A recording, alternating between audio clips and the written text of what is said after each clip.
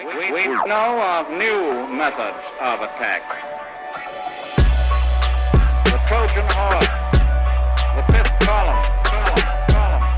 Greetings and welcome back to another installment of the Fifth Column podcast.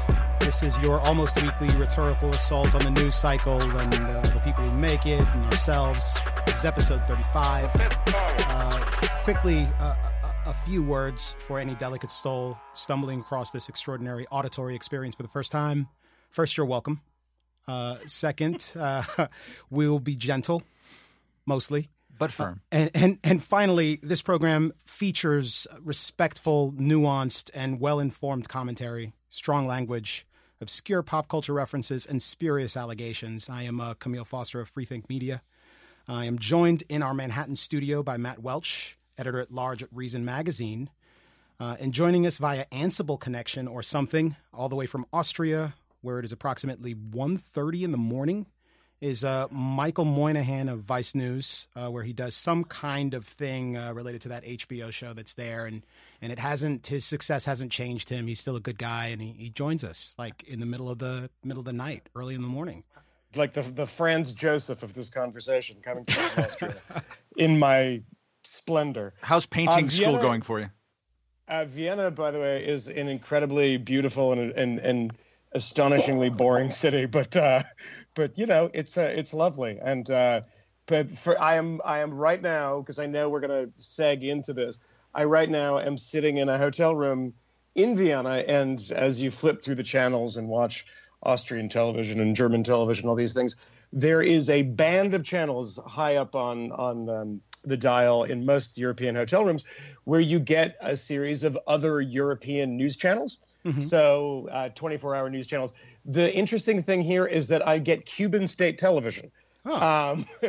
So Cubavision International, wow. I have on in the background, which is all Fidel all the time. And right now, Evo Morales is on a set that looks like Robin Bird's Cablevision set. This is the best they could do for Evo Morales. It's kind of Wayne's World-ish, and he's talking about the glorious Fidel, which I've had it on for some time, and it is exactly what happens when a dictator dies. If you have any doubt, which a lot of the European media seem to have a doubt of whether or not Fidel Castro is the president of Cuba or the dictator of Cuba, just watch how the state television network handles his death, because it is really something to behold. Well, Moynihan, you clearly misunderstand all of this. He's a complicated figure, and he's important, and he loves the Cuban people. You are correct. We're just after Thanksgiving on Friday. I expected to be inundated with scenes of mass chaos and hysteria at malls across America. Instead, we got this tsunami of hot takes because Fidel Castro up and dies. I wonder, I mean, you guys took a look at this. Obviously, we're all looking at most of this stuff as it developed, but best and worst takes, Moynihan, what was the very worst thing you saw? What was the best? Just name names. You don't have to unpack it. Carlos Ayer, who's a professor of history at Yale University, who I had on my Sirius XM radio show, who's fantastic and wrote something for the Washington Post that basically kind of gave people who are confused about Fidel Castro's legacy a capsule version of what he did and didn't do. The worst, hands down, I mean, I can't say hands down, there's so many bad things. You just said something that was funny. I was watching CNN International, and there was this wonderful wooden woman who sort of wind her up and put her in front of a camera in Havana. And she kept on saying that Fidel created a country of contradictions. Wow. This is what everyone says on television now, which is driving me absolutely crazy because no, he didn't create a country of contradictions. But the takes in Europe have been fantastic, fantastically bad. They're sort of whimpering. And on German television tonight, I think ARD or ZDF, there's been documentary after documentary about Fidel. There was one tonight. There was a half an hour on how the people of the world all travel to Cuba for the fantastic healthcare and they showed the Potemkin hospital that is for foreigners, and everyone was slobbering and upset about Fidel. But I would say that the worst one was in the New York Daily News, which was really something else. The guy who wrote it is apparently a college professor, as they tend to be, and his name was Ron Howell, who teaches, I think, at some sort of he teaches at Brooklyn College, teaches English and journalism. And he wrote a piece for the New York Daily News, who for some reason were tricked into publishing it. And the headline is Fidel Castro was an unwavering champion of racial equality. Of course. Yeah, I've never heard anything to the contrary. No, I mean, which is utter nonsense on almost every level. But my favorite bit of it was, on top of all the typical slobbering Castroite bullshit that you get in there, the third paragraph, which was a single sentence that refers to the assassination of Malcolm X, and then the parenthetical, and many are still convinced the U.S. government was involved. Maybe he meant the Nation of Islam or Louis Farrakhan, but I thought that probably set the stage of what type of piece this was going to be. But it was a great piece defending the loathsome Assata Shakur, who is now a fashion icon for young activists. They wear these Assata Taught Me T-shirts. I don't know if you've seen these, Camille. Yes, very, very popular again. The Black Panthers will always be in vogue. But before you go further, because I do want to unpack some of this, Matt. I mean, that is a lot of awful. Moynihan has given us quite a bit of the worst. That's not even the beginning. But he left out the best line in there, which is I say, this is Ronald Howell, New York Daily News. I say the greatest media shortcoming of the past half century was not recognizing that Fidel Castro was, you can wait for this now, get ready, sit down, strap yourself in, was the most dedicated and powerful proponent of racial justice the world has ever known. Mm-hmm. That was published. There's a tie. Well, Camille, amazing thing. Camille's doing his hand waving thing. Yeah. Moynihan, you can't see because you're in Austria and you got the little mustache now. And the only hair is because flapping. I have a little bit of surprise, so I don't exactly. want I want to get to the surprise. Yeah. In addition to Ronald Howell, Black Lives Matter for some reason has an account on Medium, and they also, like Ronald Howell said, although no leader is without their flaws, we must push back against the rhetoric of the right and come to the defense of El Comandante for similar spurious reasons. Before we do that pivot, and I know you're waving your hands, Camille, when I saw this stuff, this Ron Howell guy, whoever the hell he is, saying that the media has made one sort of major mistake about Fidel Castro. I assume he thinks the media has made a number of mistakes about Fidel Castro. But I wanted to petition some Cubans when I was on Twitter to see how they felt about this, but I couldn't find any. Because they weren't on the internet. Ouch. It was a really weird thing. It was praising the achievements of Fidel Castro. And I was like, I should ask an average Cuban. Yeah. And then I realized that I had to fly to Havana. So the numbers I've seen, it's like a sub 5% of Cubans have internet access in their homes. And I don't know if that's true. It's not their homes. It's on their smartphones on the Rambla at about 10 o'clock at night. I want to, because this is the hand wave pivot, say you said best and worst. The best by far, and I have not seen such praise thrown out for a piece of printed journalism in a long time, let alone an obituary, is of our friend Glenn Garvin of the Miami Herald, who wrote just a masterful obituary. Anyone can read it, no matter what their feelings are on Castro and Cuba, and learn a ton from it, but especially those of us who have been to Cuba and have some critical things of it. It's a master class on how you use journalism to make a point, rather than making a point to wrap your journalism around.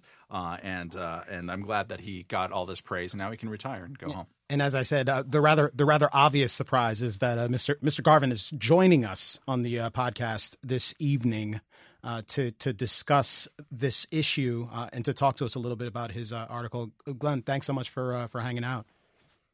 Anytime. Always happy to see what you kids are doing with the new technology.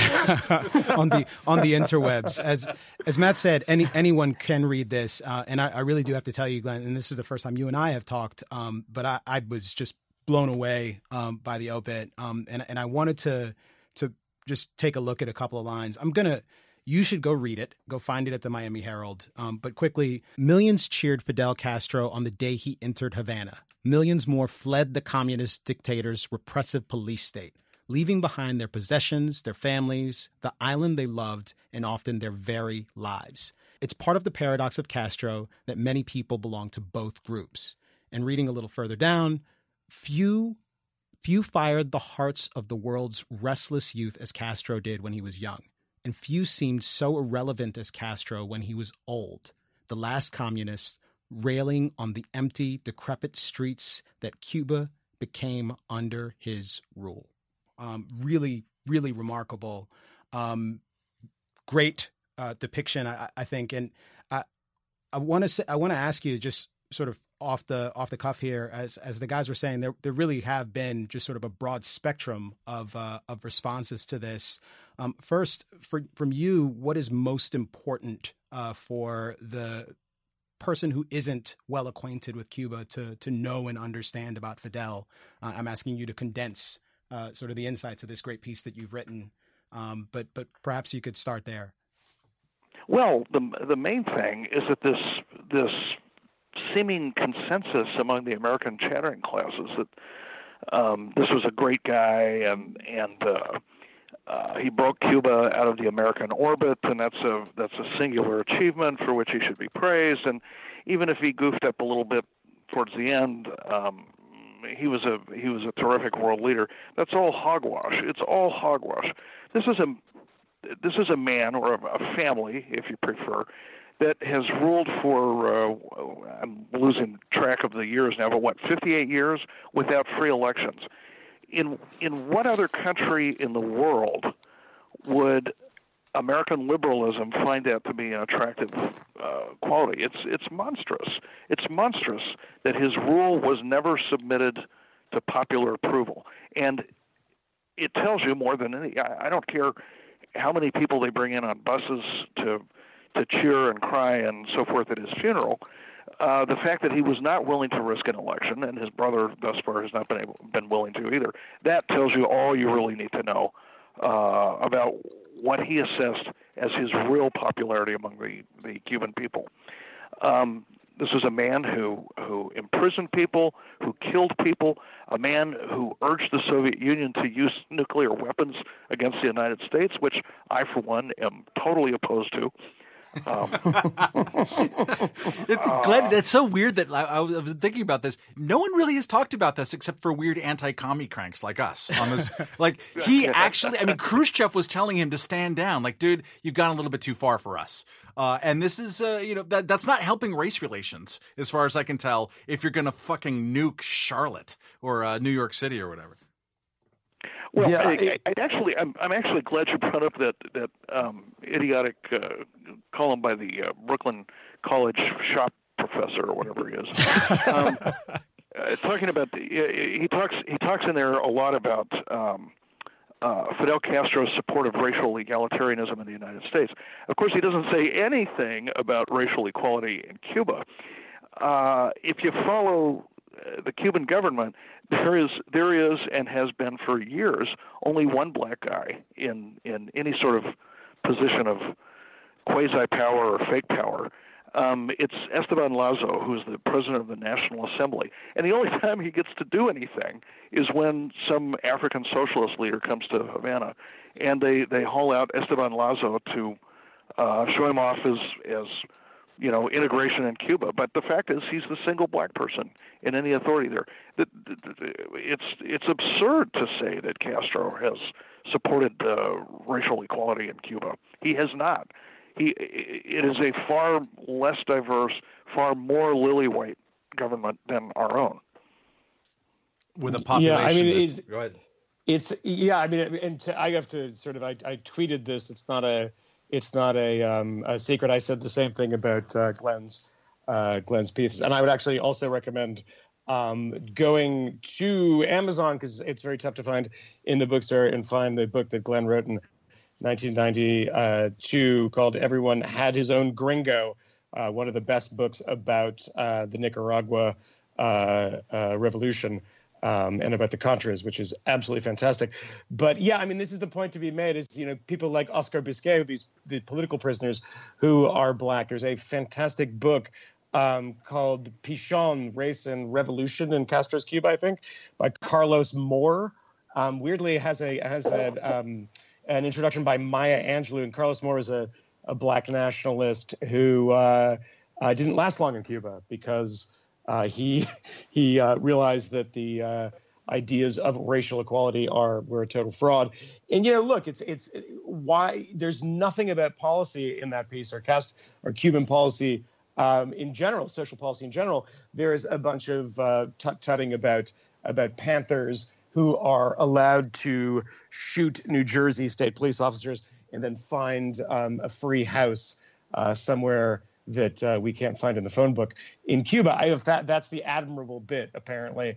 And that's what he argues. He says, the best thing about racial equality in Cuba is he allowed a convicted cop killer to hang out there because she's lovely and had a fantastic afro. And even with that, just to jump in, when I was there in '98, and this is a typical foreign journalist thing to do there, is you go and you find a local Panther, right? Because everyone was hijacking airplanes to Cuba in like 1969 and 1971. Sure. So I went and I interviewed Bill Brent, who was a Panther who was involved in the shootout. I think at a gas station or something in Oakland, hijacked, landed there, ended up doing some time in prison when he landed. If you ask this Black Panther, who is your only kind of source for, hey, look, Fidel Castro is great on race relations, he was working on a book when he died about how the revolution failed on its promises having to do with the race relations. So you're not even talking about Cubans, you're talking about Panthers, and the Panthers that you have there want to go home to Oakland. They want to die in their own country, even though they'd probably be arrested for it, and that's why they didn't end up going, and didn't think that race relations were all that in Fidel's Cuba. It's amazing the lengths to which people will go to deny the individual experiences of actual Cubans living on the island when they describe this kind of quasi-paradise out there. There's a language that one has to speak when talking to Castro defenders, especially on the left. I mean, they sort of only exist on the left. And you have to say, well, he was bad on race relations. Well, he was bad on everything. He was incredibly homophobic. Well, I mean, he was, of course, and the sort of labor camps, et cetera. But let's not kind of get into identity. But let's just talk about the sort of overall record. But one of the books that I've pointed people to, and I always have to point out that it was published by Nation Books, was Jorge Edwards' book. And Jorge Edwards was a sort of diplomatic envoy who worked for Salvador Allende and was sent to Cuba in 1970. And Octavio Paz writes the intro to this book. But the book is called Persona Non Grata. It's a memoir of disenchantment with the Cuban Revolution. And that's actually the subtitle. And it's an incredible look at what happened in 1970. The great thing about Cuba, and the interesting thing about Cuba, is this is not something, you talk to people like Huber Matos, who's dead, and it's not something where, the revolution went bad. This is a book, and Jorge Edwards is a Allende apparatchik who comes in 1970 and is appalled by it. I know my old friend Christopher Hitchens, who went to cut sugarcane like a good member of the Socialist International in 1968 and said, this is an unbelievable hellhole. So there's really, this is, 8 years after the revolution. This isn't a revolution that went bad. This was a revolution that was bad from the very beginning. Well, Glenn, I wonder about just the sort of sentimentalism surrounding Cuba. I met some folks while I was traveling overseas not too long ago, and Michael sort of mentioned the coverage he's seeing in Europe. And there is this sense that they are worried, that people worry that Cuba will lose something if it opens up to the United States, that there will suddenly be a Starbucks or a McDonald's on every corner. Do you have a sense as to what that's about, and why it's so difficult for people to sort of talk honestly about sort of the state of affairs in Cuba? Well, I hate to sound like some rabid right-wing nut, but I don't know what else to say about this crap about, get to Cuba before there's a Starbucks on every corner. But to say this is just pure anti-Americanism. It's just they just purely despise American culture, American commerce, and its byproducts. And I guess people go to Starbucks because they like it. I personally don't. So. Mm-hmm. In a way, I'm arguing at cross purposes to myself here, but you at least have the choice. That is just bizarre. It is just bizarre to me that people think that it's somehow more authentic if you go to a crumbling, poverty-stricken, screwed-up mess that Cuba is now, and God help them if they have McDonald's or Starbucks. I assure you that if Cubans got a vote on this, they'd welcome Starbucks and McDonald's. They just as we do, just as everybody else in the world does. Show me a place where they've set up a McDonald's and it hasn't worked out. I think you'll look long and hard for that. I want to also get you to address something else because I'm reading something from Human Rights Watch on the 26th, and it's the opening lines, and we talk a lot about sort of nuance and the importance of having context in order to understand in order to understand a story. But I was sort of surprised by the setup here. Fidel Castro's achievement in improving access to public services for millions of Cubans were tempered by systematic repression of basic freedoms during his time in power. And this is from Amnesty International. Amnesty International. And it's, on the one hand, it's certainly true that Cuba had a very generous safety net, so to speak. But in another sense, it really is the repressive policies that were responsible for the incredible economic deprivations that existed and continue to exist in Cuba. So I don't know. It's odd because I constantly see us coming up against talking about universal access to health care and how in the United States the standard of care or the outcomes, at least in Cuba, are even better than the United States. Is there any truth to those claims in terms of the quality of Cuban healthcare and services? Well, of course, this is the left's nutty embrace of egalitarianism at the expense of everything else. So, if everybody has equally crummy stuff, then that's a social advance in the view of leftists. If equality is attained by pulling everybody down to the lowest level, that seems to be fine with them. I find it very peculiar. Now, it needs to be noted that Cuba actually was doing pretty well among Latin American nations in a lot of these things like literacy and infant mortality before the revolution came along. It is true that, it's probably true. Only a fool, frankly, trusts Cuban government statistics on this stuff. But it seems not unreasonable to think that some of these things like infant mortality have improved. But they've also improved in Costa Rica and in Panama. And those nations did not plunge themselves into totalitarian nightmares in order to do this. I often wonder, would Americans be happy if we raised infant mortality but shut down all the newspapers and radio stations? This is a crazy trade. It depends on who's in office. Go ahead. No, I was just saying it depends on who's in office whether or not they would care about that. No, they would care. Exactly. They would care in their own lives if they couldn't get aspirin at the store, and you right. And you couldn't get rubbing alcohol. You'd blame the aspirin company. Well, the context of what does it mean that a lucky few people in Cuba can get really good brain surgery if you can't buy aspirin at the corner store? If your diet is ridiculously low in calories and unbalanced because there's no food, agriculture has been strangled by the regime. It's absurd to say that healthcare somehow justifies what they've done to the Cuban economy there. Well, one justification I have encountered a few times, and I wanted to toss this at you, Moynihan, the role of the U.S. government is something I've heard cited over and over again in propping up the former dictatorship and isolating the Cuban regime and forcing Fidel Castro to make all of these horrific compromises and to be a worse asshole than he actually might have been otherwise.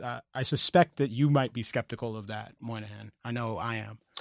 Yeah, no, I mean, a couple things is the way we think about Cuba is often, I mean, so for instance, when discussing, I mean, obviously everything is through the prism of the United States, and that also includes when you say things like Starbucks. A Starbucks might come and it's going to ruin the authenticity. And we have this argument about this as if that is possible, because it isn't possible. You know, the Cuban government, there are Canadian companies that trade and do business in Cuba. There are Canadian hotels and chains, et cetera. And why are there not Canadian, why is there not a Tim Hortons on every corner, which is a Canadian coffee chain? Because the Cuban government doesn't allow it. The idea is we normalize Cuba in our heads to say that the second that we open up trade, there's going to be a McDonald's and a Burger King and a Taco Bell on every corner, is that, Cubans that work for foreign companies are not even paid by foreign companies. The government is paid by the foreign companies who then distribute the cash in very, very small amounts to the workers. I mean, the idea that this is some sort of system that is much like our own is utter horseshit, to be honest. And to talk about, the Fidelism as a byproduct of the United States. This is an argument that is as old as the revolution, because guys like Herb Matthews at the New York Times, who were dutifully being a stenographer for Fidel Castro in the Sierra Maestra in 1958, 1959, the argument at the time was, well, I'm not a communist. He said this many times on American television in English with his son sitting next to him, et cetera. And I was pushed into the arms of the Soviet Union by American policy. Raul at the time was quite openly a communist, even when they were in Mexico. So it's a nonsense argument, but it's one that everyone has kind of bought, because in the Chomskyite vision of American foreign policy in the world is that, there is nothing that happens that is evil and sinister in the world that isn't precipitated by bad American policy. And if that were the case, if Castro was sort of leaping into the arms of somebody else, there were plenty of other suitors that didn't happen to be communist dictatorships. And of course, as Matt mentioned, Castro had to be talked down by Khrushchev. Gorbachev, very famously, when he came to Cuba in, I think, 85, 86, 87, during the Glasnost Perestroika era, was appalled by the hard line that Castro was taking and saying, no, we don't want any of your reforms. And in fact, Grandma and a number of Cuban magazines publicly denounced the position of the Soviet Union. These people that were only in the arms of our Cold War enemies because of America's actions is totally, completely, utterly untrue. And to the point that you said to Glenn about, and Glenn is right about this, is that in pre-Castro Cuba, literacy in Cuba was 80%. That is higher at the time than Spain. That is actually true. And this is, documented in the Ginsburg Atlas especially. And if you look at this, the education system was good. What was the Batista regime a good regime? No, it was not. And by the way, the Eisenhower government had started backing away from and actually punishing the Batista regime in 1958 and 57 and 58. But it's crazy to think, and it's wrong to think, if you say it's 99% literacy. Well, the two questions one must ask is, one, what was the starting point? Nobody ever asked that question. What was it? Glenn pointed it out, is that it was, wealth was fairly evenly distributed by comparison to the region at the time. Was it, and as was also pointed out, all these other countries did this stuff on their own without succumbing to dictatorship. So that's the first thing. The second thing is, do you trust the statistics from the Cuban government? I don't. And the third thing is, what the hell use is it if 99% of the population are literate and there's nothing to read? Ouch. I wanted to, I know we don't have Glenn forever. I wanted to build on what Moynihan said and then toss over to Glenn on an observation. The thing is, Havana was founded in, I think, 1515.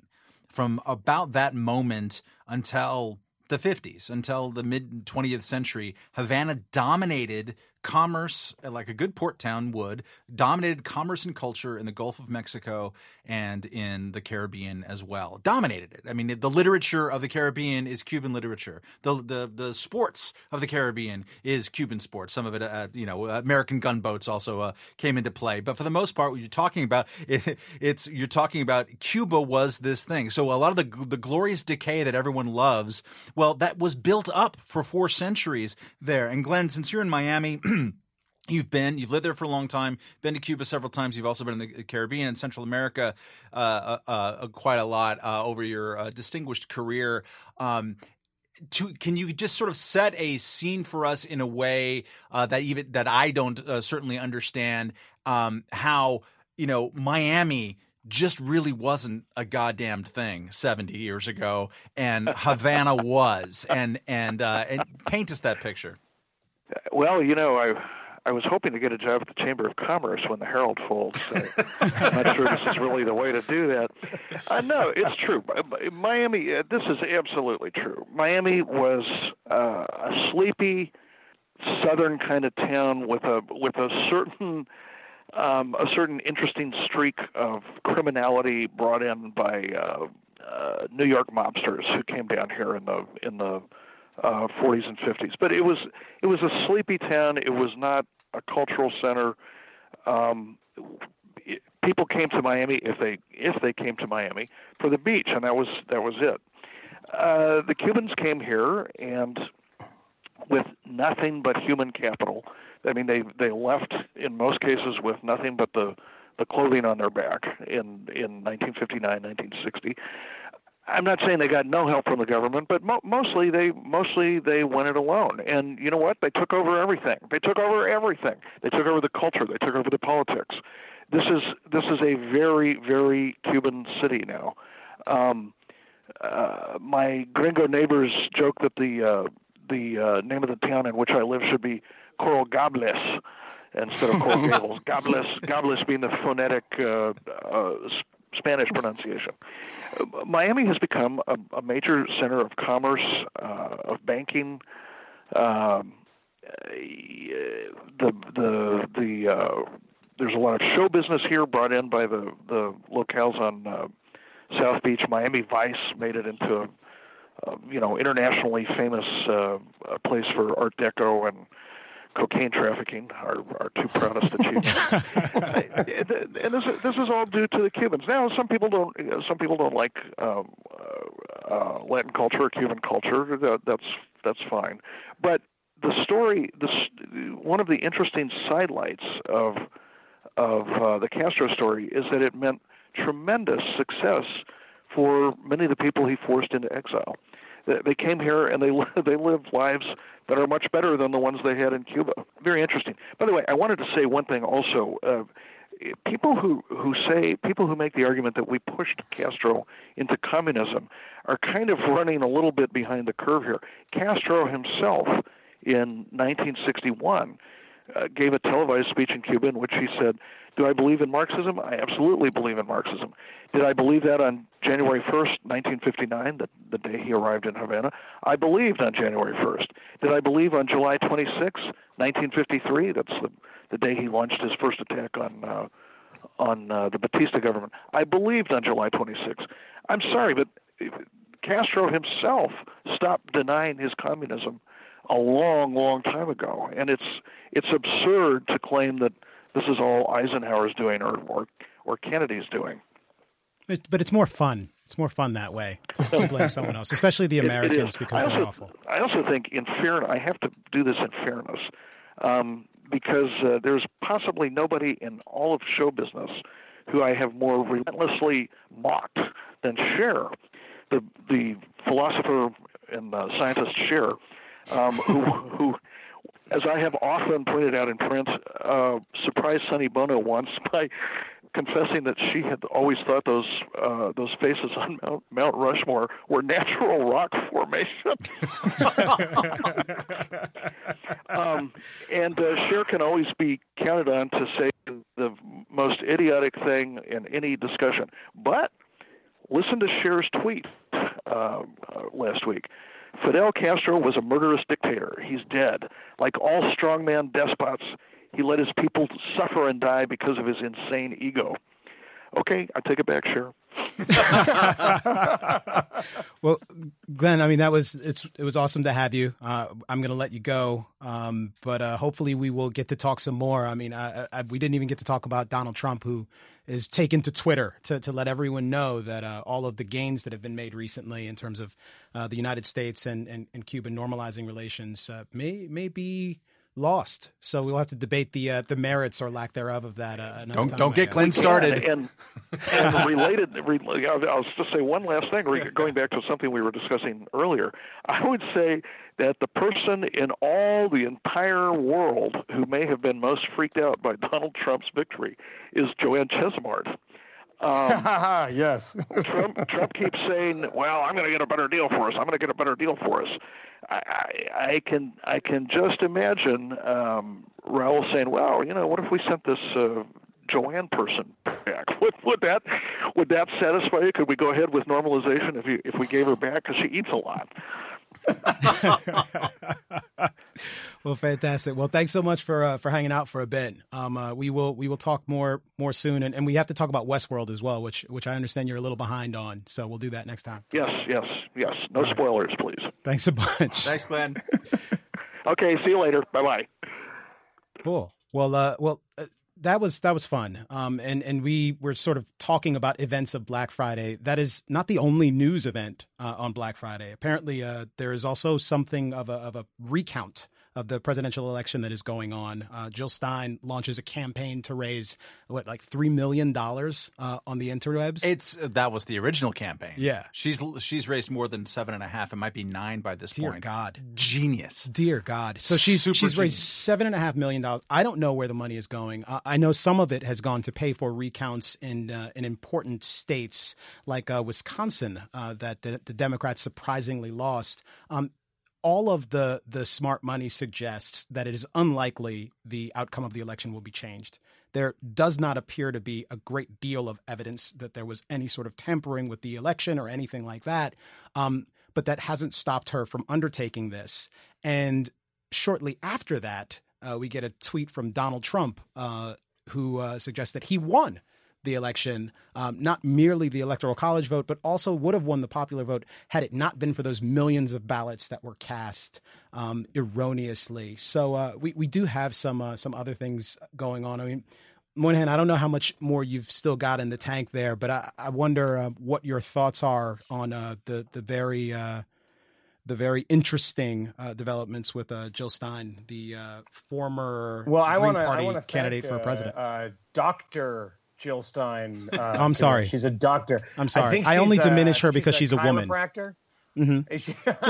Yeah, you're a misogynist. I mean, I can't help it. Yeah, I think she's like a foot doctor or something. I don't know. But Dr. Jill Stein, Dowler, who is now raised, I think, 18 times the amount of money she actually raised for her stupid campaign. Wow. In doing this stupid recount. But Jill Stein provided me with my most popular tweet ever, Camille Foster. Whoa! That I tweeted something, and it's a segue between our last story and this one. Dr. Jill Stein tweeted that Fidel Castro was a symbol of the struggle for justice in the shadow of empire, and then presente right after that. Yeah. So Jill Stein. So I just tweeted at her. While you're at it, you should ask for a recount of the last Cuban election because 100% for the incumbent seems a bit fishy to me. And that was retweeted 5,000 times. Jesus. And liked 7,500. It's a hell of a humble Jill brag. Stein. Yeah, hell of a humble brag. No, it's not even humble. Yeah. It's just the best tweet I've ever had. It's not. It's just. I mean, the people don't have good taste. It was not my best tweet, but it's the most popular. I just want to be clear about that. It is interesting, as ridiculous and offensive a remark as that is from Jill Stein. That is almost certainly less controversial than the Libertarian candidate for president saying, "What is Aleppo?" During a television what interview. is Aleppo? So that is a pretty sad statement on sort of where we stand. I don't know. I also look at like the amount of money that she has raised. It took her zero effort.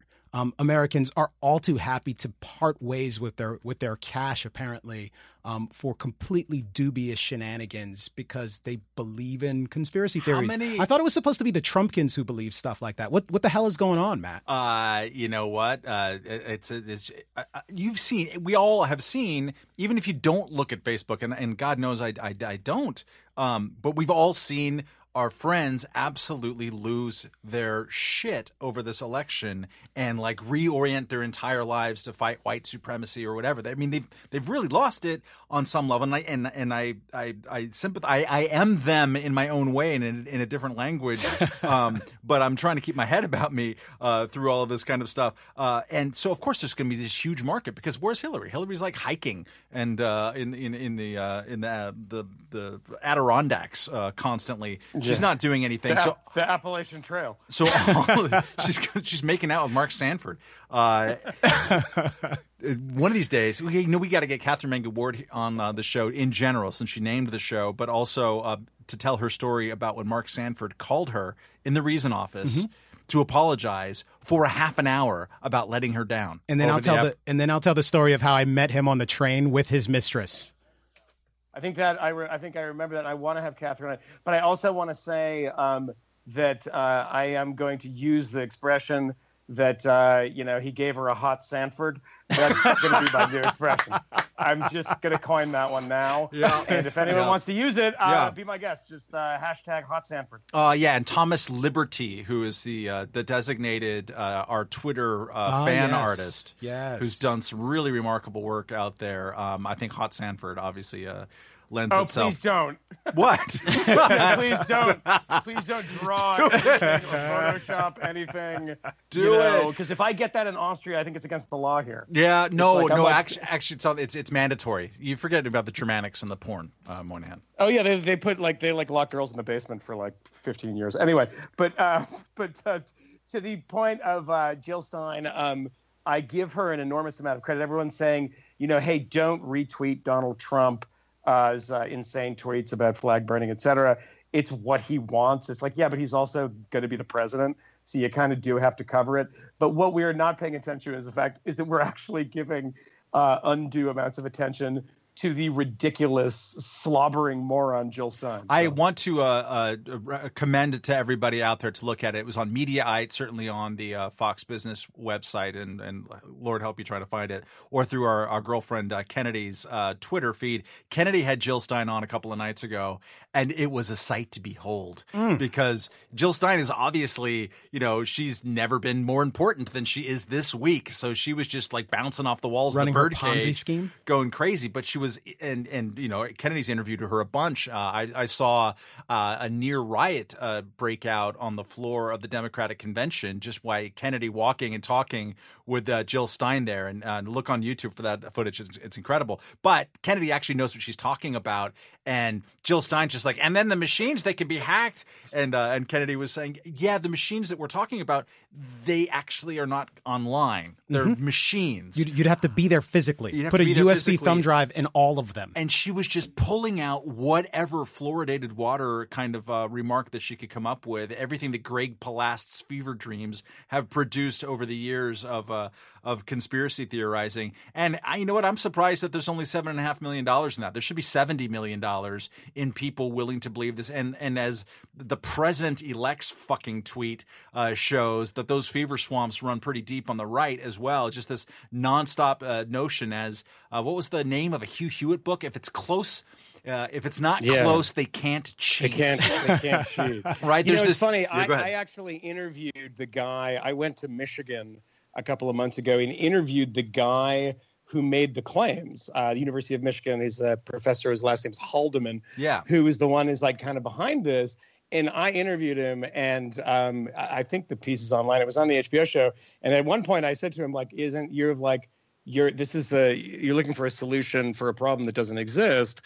And he said, well, the thing to realize about, a foreign entity or someone trying to hack the election is that they can't actually hack the election. They can't really, change the vote totals because of what Kennedy said and what you guys said, is that it's not networked in that way. The machines are incredibly insecure, some of them, unsecure. The thing that he said, which is really interesting, is that what people will try to do is sow a kind of feeling of, of the sort of evil machinations of a foreign power, that, the vote totals might be a little weird, a little off, so it gets people thinking. And I saw this story, and I saw that this was the guy that was saying, hey, this is like, I don't know if these numbers are right. They don't look right to me. He's since walked that back. But what he was claiming to me was that the Kremlin, for instance, could just sow a sense of distrust but couldn't actually hack the election. And then it turned out that he was the one who was doing that. He was the one that was sowing distrust and getting Jill Stein and all these bozos excited. But they really don't have to sow a sense of distrust. I mean, Americans apparently just do not trust their institutions. They believe that this was fraudulent, and they're hoping against hope that there is some way to overturn the election. I do want to. I mean, Matt, you mentioned the flag burning in Trump's Twitter, and I mean, there's a couple of things here. First, it is the way that Trump's Twitter account has suddenly captured the attention of journalos all across America. It is the most important thing in the universe. Ain't no suddenly about it. Well, yes, you're correct. I was being sarcastic, but it's odd. They're treating his Twitter emissions as though it was like Janet Yellen at the Fed, carefully parsing her words and choosing them so as to communicate what she plans to do from a policy standpoint. He's going to be the president, and that's but one wonders if that is a sensible way to expend your resources. I mean, can't you exhaust yourself rather quickly doing that with Trump's stream of consciousness on Twitter? Here's how and don't you run the risk of exhausting the attention of everyone else? And before you jump in, and because I don't know how much longer we're going to have Moynihan, I want to claim credit for something.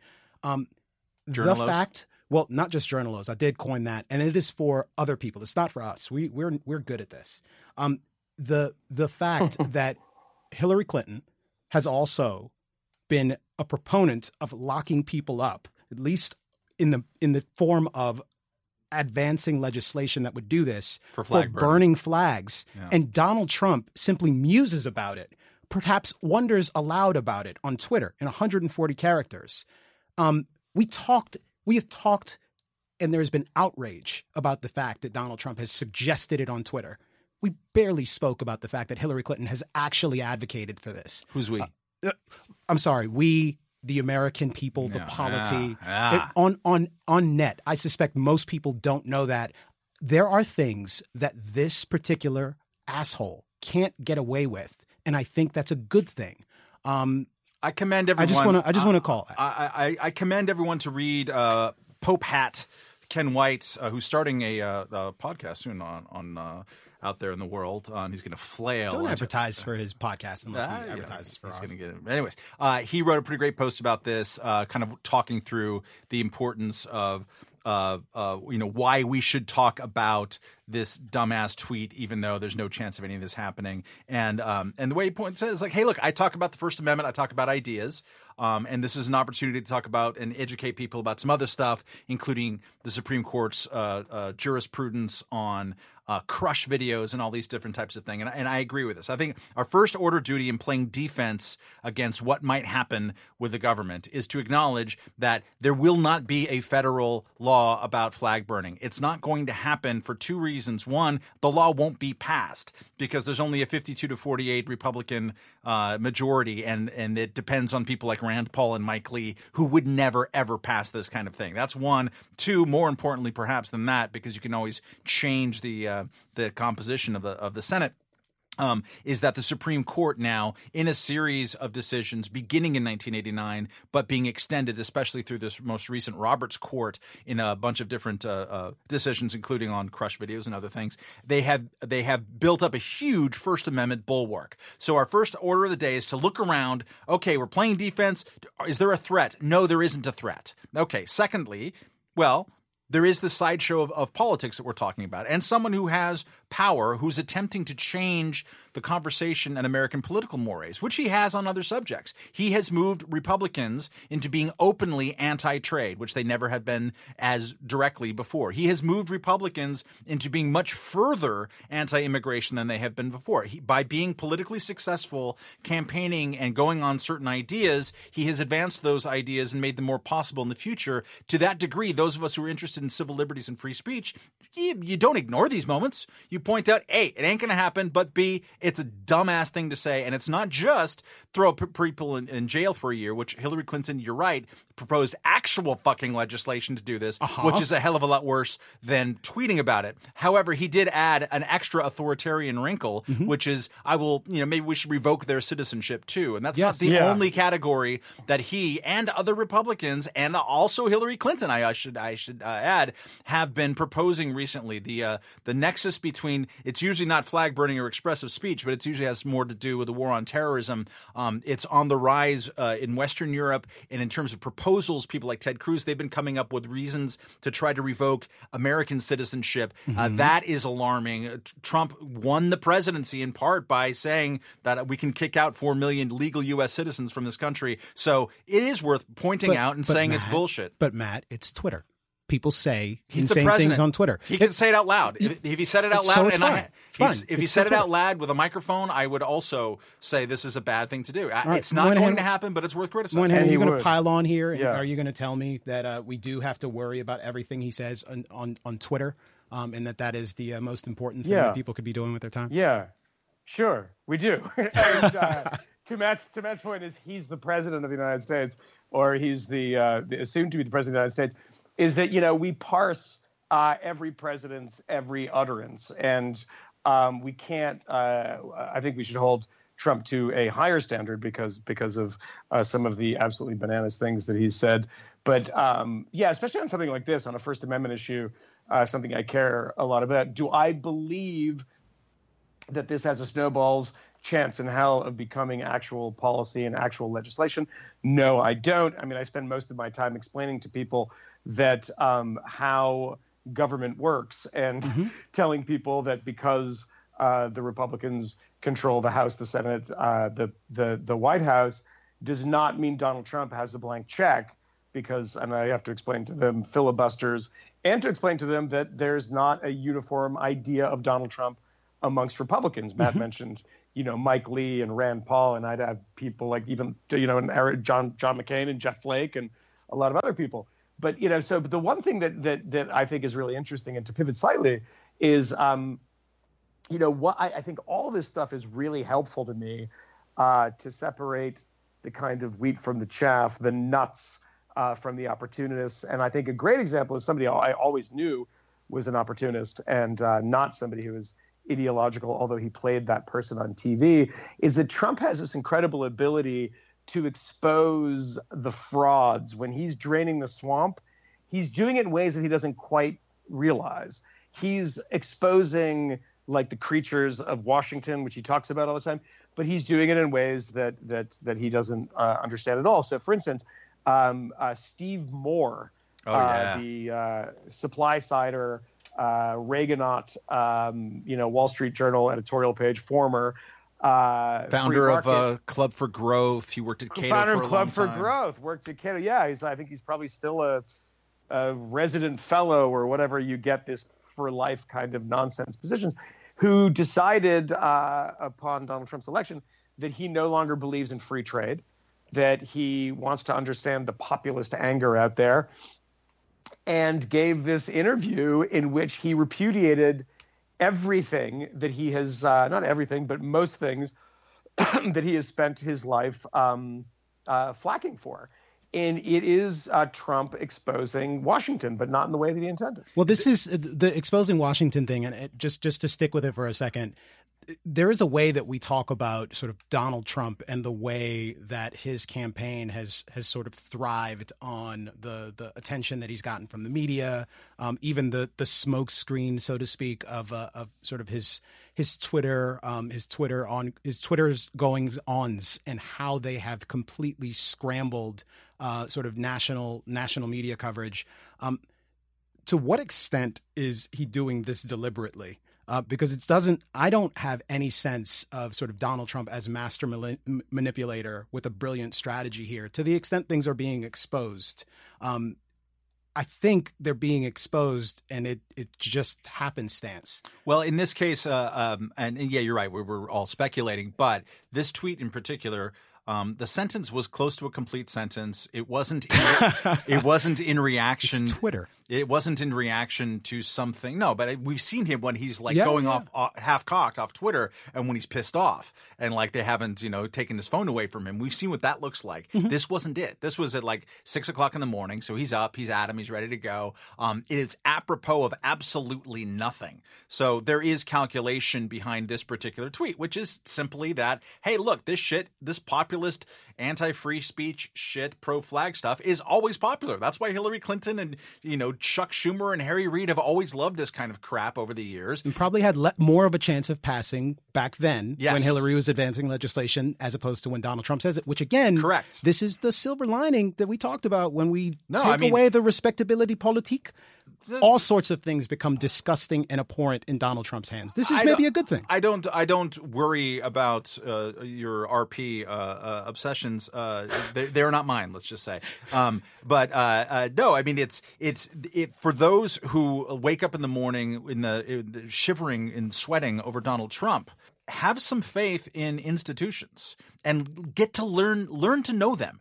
I mean, I've been telling my liberal friends, you are going to be happy with all of these ghastly Republican-appointed Supreme Court justices and the way that they have been building up a First Amendment jurisprudence over the last 25 years. You're going to get to learn to know what their names are and how they are right about these issues, how Scalia was right and Stevens was wrong. You better learn Rand Paul, Jeff Flake's name, Mike Lee's name, because they are your bulwark right now. So have some faith in the institutions of the Constitution, of the American kind of habits of free speech, and then direct your fights towards where there's actual active threats. And look at this at a moment, laugh at it, point out the absurdity of it, and then move on to where the fight is my recommendation with this stuff. I have to retire soon, so I want to make one kind of Trump comment that is slightly off topic, but not really. Is that the one thing that I've found that's fairly interesting is that we all live, the three of us live in a world where Donald Trump, the places that we live, where our apartments are, those districts probably get about 4 votes for Donald Trump and about 600 for Hillary Clinton. So it's interesting when I talk to people about what the sort of Trump presidency will bring.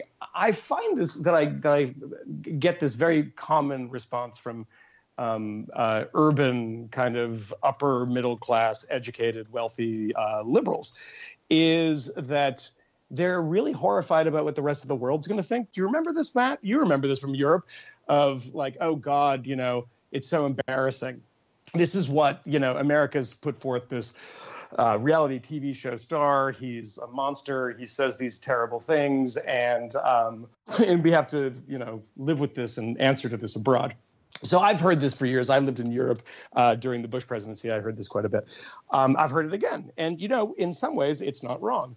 But what I found in the last week here in Austria, and there's more to come on this on the HBO show, I believe on Friday. But I've found that the reaction to Donald Trump from Austrians, and a certain type of Austrian, is not embarrassment, is not this guy's a lunatic, is not America should be sort of embarrassed by the man you elect president. To a man, a very particular type of voter here, says like, oh yeah, we kind of get what he's saying, because our party is pro-Russia, our far-right party is pro-Russia, the Freedom Party. They're pro-Putin. They're anti-trade. They don't like free trade, and they think that the free trade agreements, they're their own version of TPP that is being mulled over here in Austria and Western Europe right now, which I think is TIPP. So there's the same thing. They're not friendly to Muslims, to immigrants. And as one political scientist told me the other day, he said, you have a guy that's talking about building a wall. We're actually building a wall on our southern border. And we're have been doing that for some time, and Austrians support it. And, you're not going to find a lot of people here in Vienna, of a big metropolitan city, that are supporters. There's one district that supports the Freedom Party here, which is a working class district that used to be very social democrat, much in the way that there's the kind of Sanders voters, the kind of union people that were being told to vote for Hillary, but were kind of secretly voting for Trump. But it's also a very immigrant neighborhood too. But everybody that I talk to that is rural, that supports the Freedom Party, which will probably win the presidency on Sunday, maybe not. It's a very, very close race. And they might even give us the first far-right prime minister in Europe, and a guy named Heinz Christian Strache. But all of the people that vote for this party are like, no, we totally understand Donald Trump. It makes total sense to us. He's in a way a European politician. He might be a bit vulgar, but he's kind of one of us, and we were happy that he won. Yeah. And this is a lot of people that I've heard to say this. It is odd. I find myself wondering, like, more and more, and this is rather new. This is a consequence of this election cycle, whether or not, like, any of the sort of ostensibly deeply held beliefs about, like, philosophy, a commitment to free trade and limited government, et cetera, if any of that stuff amongst sort of the general public, not the intellectual establishment of either sort of party, and not to claim that there aren't any independent parties, but I wonder if any of it is real and meaningful. I wonder if anything other than sort of the like obviously tribalist, we are scared of those other people stuff is real. It's amazing to me. I talked to a social democratic politician today who was in a position of power. He's a mayor of a town on the border and had to deal with the choke point of the refugee crisis. I talked to him today, and he said it's a very social democratic town. We have a few Freedom Party people in the town council, but not many. And he started going on about immigration, and he started going on about the refugee crisis. And at the end of this, there were very, very, he was saying incredibly interesting things. At the end of this, I said, I cannot believe that you're a social democrat. You don't sound like a social democrat at all. And he looked at me, and he was basically started explaining to me that politics has changed. This has nothing to do with being a social democrat anymore. He's like, yeah, I still, I want a welfare state, and I want, taxes to pay for X, Y, and Z. But, all the old political alignments in this country and across Europe have been upended. I mean, you have a guy in France, Francois Fillon, who won the runoff, as Matt knows well, who is a pro-Moscow Thatcherite who hates immigration and is not a part of the National Front, not part of the traditional populist far-right party, but all the tectonic plates of ideology in Europe are moving. And I am trying to find one of these far-right parties from Donald Trump, Donald Trump's Republican Party, to the far-right parties in Europe that are not pro-Kremlin. I mean, Viktor Orban in Hungary, right across the border from where I am now, the Freedom Party here in Austria. And these are all parties that are either in power or very close to power. The National Front in France, Francois Fillon, the Republicans in France, the two right-wing parties, all pro-Moscow. It is a huge, bizarro shift that does not make sense in sort of the 1992 vision of ideology in the West. It's completely upended and completely bizarre. The Viktor Orban's party, Fidesz, my wife wrote her college thesis on them back when they were an anti-communist party in the late 80s. They were a party whose rules were you could not be over the age of 35 to belong, because you were tainted with communist thinking. They were pro-environmentalist. They wanted to stop dam projects on the Danube. They were pro-capitalist. They were awesome. They were like the funnest guys in the world to hang out with in 1988, 89, 90, 91, 92. Then they got into power.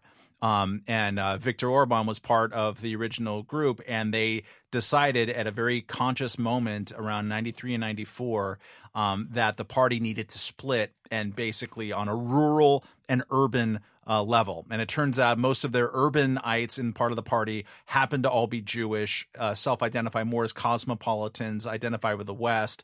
And Viktor Orban and the other ones are like, hey, we're going to play towards Hungarian nationalism and the feeling that the world is making decisions outside of our borders in capitals like Bratislava and New York and Tel Aviv, and this is the language that they would use. And they came to, and I watched that split happen in real time. It became a group called the Free Democrats, who eventually dissipated, who were the cosmopolitans that were expelled.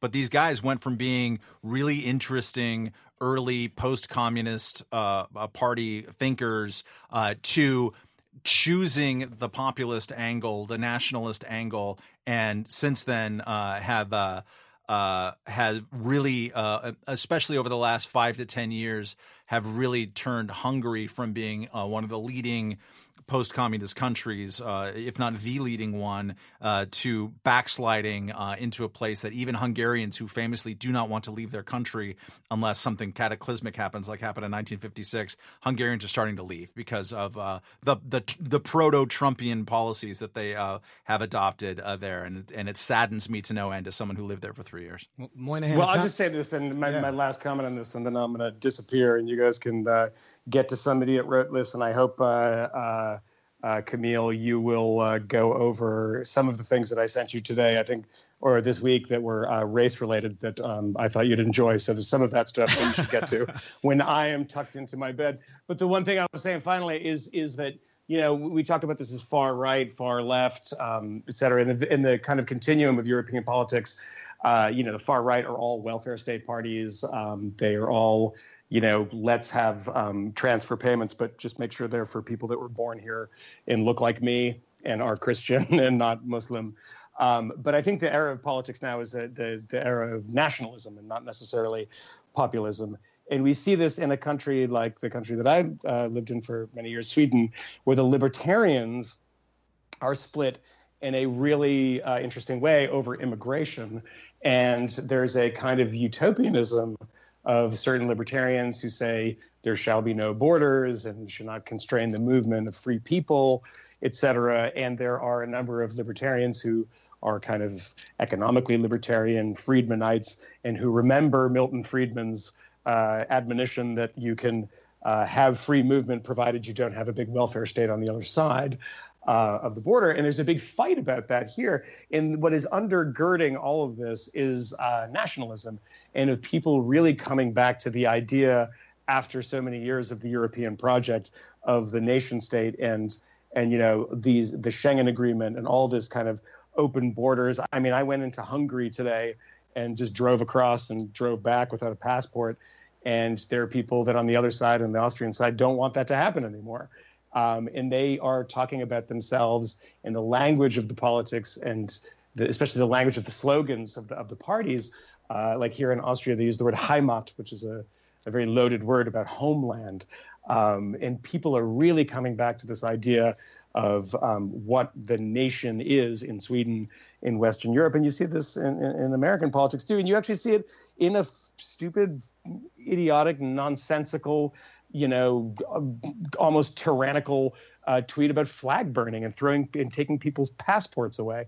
But that is the era that we live in, unfortunately, now. I think it's unfortunate, is one not of populism as such, but more of nationalism. But there may be something to be said for the fact that people are actually outraged by the tweet about flag burning, that someone is shouting absolutely. about it, whereas before, again, this is a position that the other candidate held as well, at least at some point in recent memory. So I don't know. Maybe a reason for optimism, but Moynihan, I'll let you go to bed unless you've decided not to wuss out and you'll just stay and talk to us for a while. No, I'm going to take a Xanax right now and watch Cuban state television. So wish me luck. All right, go sweet dreams, sweet prince. Sicko. All right, I'll see you next week. Bye. Bye. Well, there is something we've actually had several people send us this New York Times piece by Amanda Taub, how stable are democracies? Warning signs are flashing red. Warning signs are flashing red is in quotes. And it is about these two academics who have a study that will be in the Journal of Democracy in January. So I haven't seen it yet. but she does talk about some of their conclusions. And the fact of the matter is that there's a theory sort of amongst some political scientists called democratic consolidation, this notion that like a liberal democracy will be relatively stable over time, that you achieve a certain level of wealth and prosperity, and, you know, this thing sort of reinforces itself and protects itself. It is the sort of theory, I think, that is born out of a limited data set. So we can say, hey, this is just the way it is. This is the science of humanity.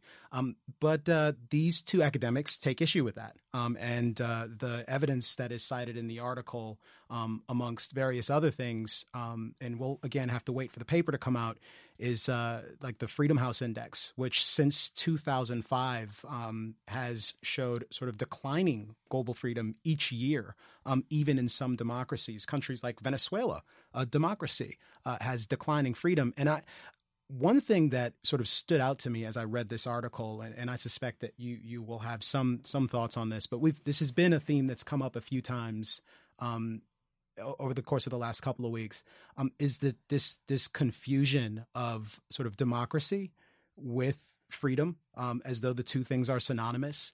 And what's obvious to me is that, you know, democracy narrowly is about the majority choosing to do something and everyone having to go along with it. And that in and of itself is not the same thing as freedom. It's certainly not the same thing as like a constitutional republic.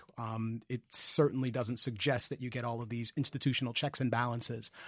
And the intellectual sloppiness, or at least the consequence of a general sloppiness amongst journalists, amongst the citizenry, in not understanding the thing that actually makes you free, and thinking that it is, say, democracy, when in fact it is something else, is incredibly dangerous. And I suspect does, in fact, lead to a fair amount of instability potentially, which will almost certainly be heightened when there's sort of a moment of economic insecurity or uncertainty, or perhaps fear and panic associated with terrorism or something like that. My English teacher in high school, one of the only bits of K through 12 learning that was worth a shit in my childhood, warned me about one thing that I remembered, which is whenever words get overused, they lose their value, and it's just bad writing. So a word like get, you know, we just use the word get. I'm getting tired. He's getting off this, and he's, you know, get. It was just it's a lazy word. So look for a more specific word, as George Orwell and my English teacher pointed out. I think that the way that most people use democracy, they're not thinking about it like Camille Foster is thinking about it. They're using it as, what is our one stand-in word for, more or less, you are capitalistic, you know, with caveats. More or less, you have elections and you have freedom and you don't have a dictator and a monarchy. We call this kind of a liberal democracy. We don't really think about democracy means that a bare majority of people can boss the other people around. We don't think about, I mean, You're absolutely right. There is a difference between a republic and a democracy. And at the same time, you're wrong to think, if in case you do, and I don't think that you do, that 90% of people give a shit about that distinction, just because they're not using the words in those senses. I think that the rot at the heart of things isn't the failure to understand that distinction. And that would, not the rot, but the sort of instability that we're seeing right now. I'm reminded more of an incredible lecture that I saw from the great Hungarian-born historian István Rácz. And I'm messing up his last name because that was the name of a central banker at Credit Suisse for Boston. That's okay. Not important right now. Yeah, it's not an easy name, so it's okay. István, maybe it was Tot, or whatever. It's a common Hungarian name. It was at Columbia University around 1993, and he started this spellbinding lecture talking about, imagine a time when people could travel through Europe from the Adriatic Sea to the Baltic Sea without a passport, when there was a peace had broken out everywhere after a war had torn through things for centuries, when people were living cheek by jowl together. There was new innovations and technological marvels, all these kinds of things happening. And everybody in the room, me included, thought he was talking about 1993 because that was the world that we were getting to. Moynihan Moynihan was talking about Schengen, the agreement that allowed Polish plumbers to move to England and work as Polish plumbers. All these wonders happened in the 1990s, and it was a really great time to be alive, be in Europe, and watch this kind of stuff happen. But he wasn't talking about that. He was talking about Europe in 1905 and in 1907 and in 1910 and in 1890s, where all this great the fruits of the Industrial Revolution were happening. People were freer than they'd ever been, and people were talking about, hey, look, the normal rules no longer apply. We've come to some new grace period of prosperity and exchange and understanding, and it's going to be great from here on out. And of course, it collapsed in incredible sectarian cataclysm war and empires dissolving and new ideologies that are murderous coming up around them. His point being, look, this stuff just doesn't last. There is nothing that's stable. One of the reasons why it's not stable, that's a challenge to those of us, and I would include me and Moynihan pretty central among people who think like this, those of us who celebrate the modern day version of all this kind of stuff, who talk about the process, talk about the fact that we've seen a greater eradication of poverty in this world over the last 25 years and of war since the end of the Cold War over the last 25 years. All these wonderful things, the liberal order of the world, liberal democracies, God damn it, Camille Foster. This has been a marvelous thing, but what this also produces is a managerial class of assholes like me, or even worse than me, who get fat and happy telling everybody about how great it is, and meanwhile it loses democratic legitimacy. And so I think a lot of the things that people like me are reacting negatively to is that the people who do have a vote in democratic institutions and in democratic countries say, hey, look, we're tired of you lot profiting off this in a way that it doesn't seem immediately obvious to us. And so the challenge from people like me is to explain, is to acknowledge the own faults, not only in the way that we think, but in the institutions that we more or less support, and address them and make them better, and also make them translatable to people who have a vote and can change their minds about stuff, and to realize that it's not inevitable. It is, when you backtrack into nationalism, which we're doing, and you backtrack into trade wars, which we might do, any number of bad things are possible. So don't rest on your laurels. Get out there and argue for the shit. Well, I think the issue, though, Matt, is I am not concerned with sort of the convention, right? It's not merely that people use democracy in place of sort of a more explicit endorsement of like the idea of a constitutional republic with checks and balances, et cetera, et cetera. It's that I am suggesting that people actually value democracy as literally understood. And sure, there's often some other stuff that's added in there, but when they're outraged about the Electoral College, it's because it's insufficiently democratic. It's because they lost. But it's also because they're insufficiently democratic. Like that is a part of it, that there is a tendency to try to make things a lot more democratic. That is the principal virtue and value in some respect. And but even that's not consistent, Camille. I mean, what's not consistent?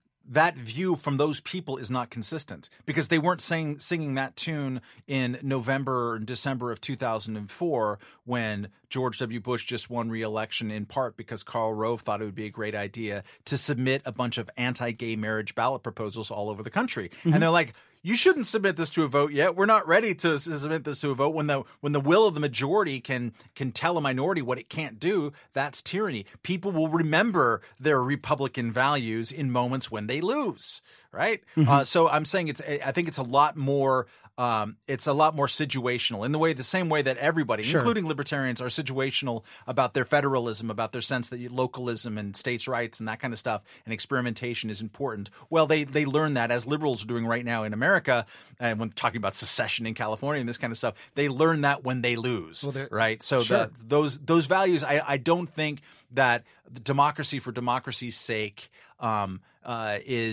is as strong as you suspect, in part because some of those same people will say, direct democracy in California is a nightmare, for example, or that's why we don't have direct democracy and ballot initiatives. Well, whether or not they recognize that direct democracy is the problem and not, say, special interests who are ruining their politics is another matter entirely. And I would submit to you that people in California who enjoy direct democracy, and there's a little sarcasm there, that most of them wouldn't complain, well, we don't want this. We don't want this because we understand that it's causing problems. I don't think they understand. They don't get it. And my issue is, and perhaps it's more fundamental, and it's not so much just the democracy thing, it's that there doesn't really seem to be a fundamental appreciation until, again, someone who is boorish comes along and starts saying gross things that make it very plain what we mean when we say certain things.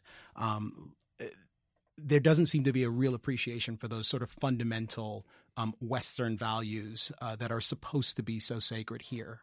Freedom of speech and the right to live your life as you so choose, and the intellectual inconsistency that exists in between people's sort of philosophical perspectives on any number of issues, just for whatever reason they don't seem to make themselves manifest in a lot of circumstances. Well, but I don't want to. Let's put one bow on this and tie up two conversations that we've had basically on this podcast, which is that some of the same people who worried about the incipient fascism of the Donald Trump administration then talked about how great it is that Cuba has 99% literacy rates and back off on Fidel Castro. Yeah. It's like, dude, you don't understand. Not only are you wrong, but you're making it harder for me to resist the bad parts about Donald Trump. Yeah.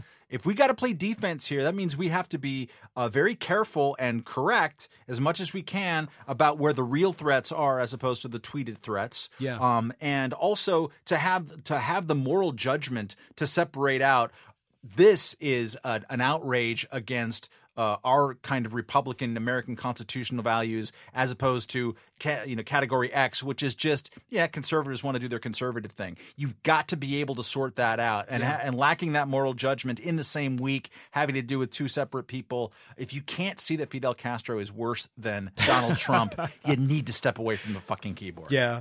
One of the absolute stupidest things that I saw in response to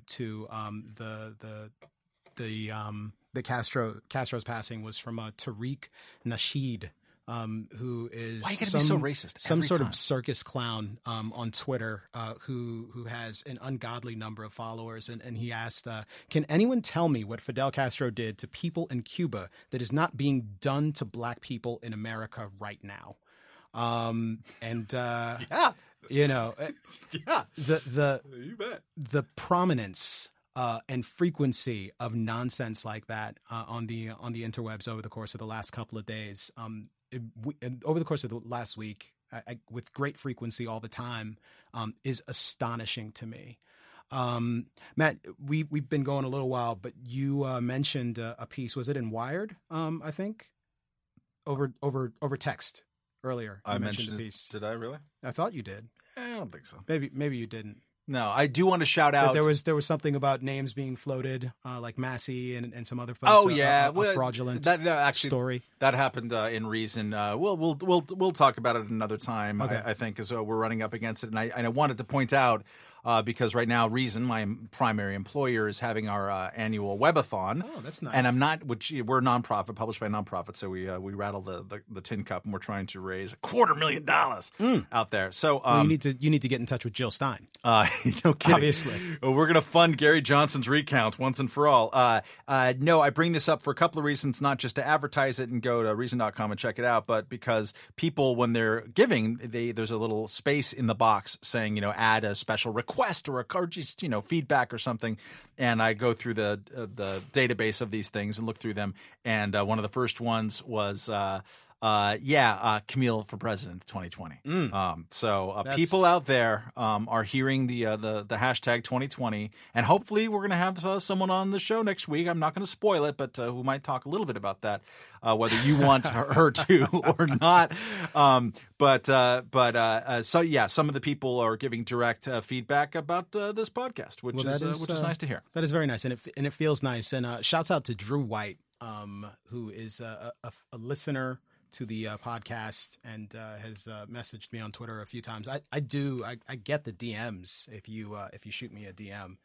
Just don't send me any lewd pictures. I don't need any more of those. Yeah, I'm fine on that. But Drew didn't send me lewd pictures. He actually sent me a hoodie a hoodie that has a quotation from the chairman of the Libertarian Party about parties dying on the front, and on the back it actually says Camille Foster 2020. Wow! Which again, I've not formally declared my intention to run for anything. Certainly not. I appreciate the enthusiasm. It is very nice, very kind.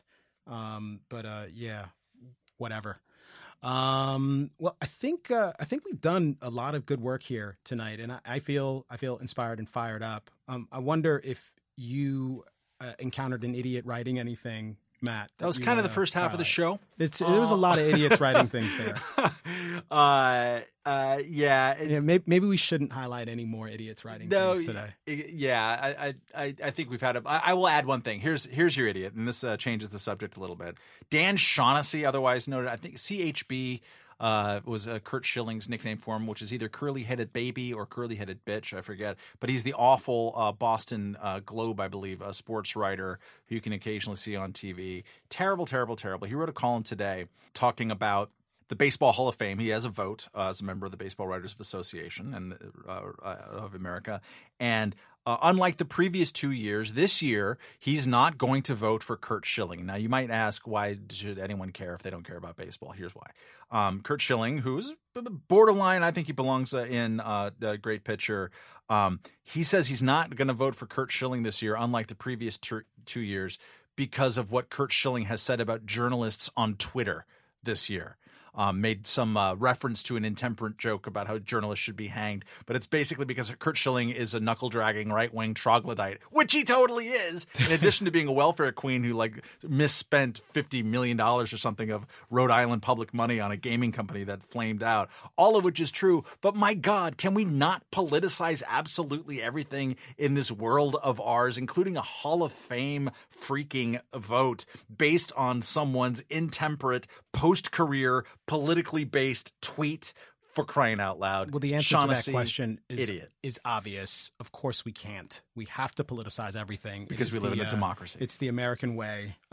Yeah. Well, I'm sorry.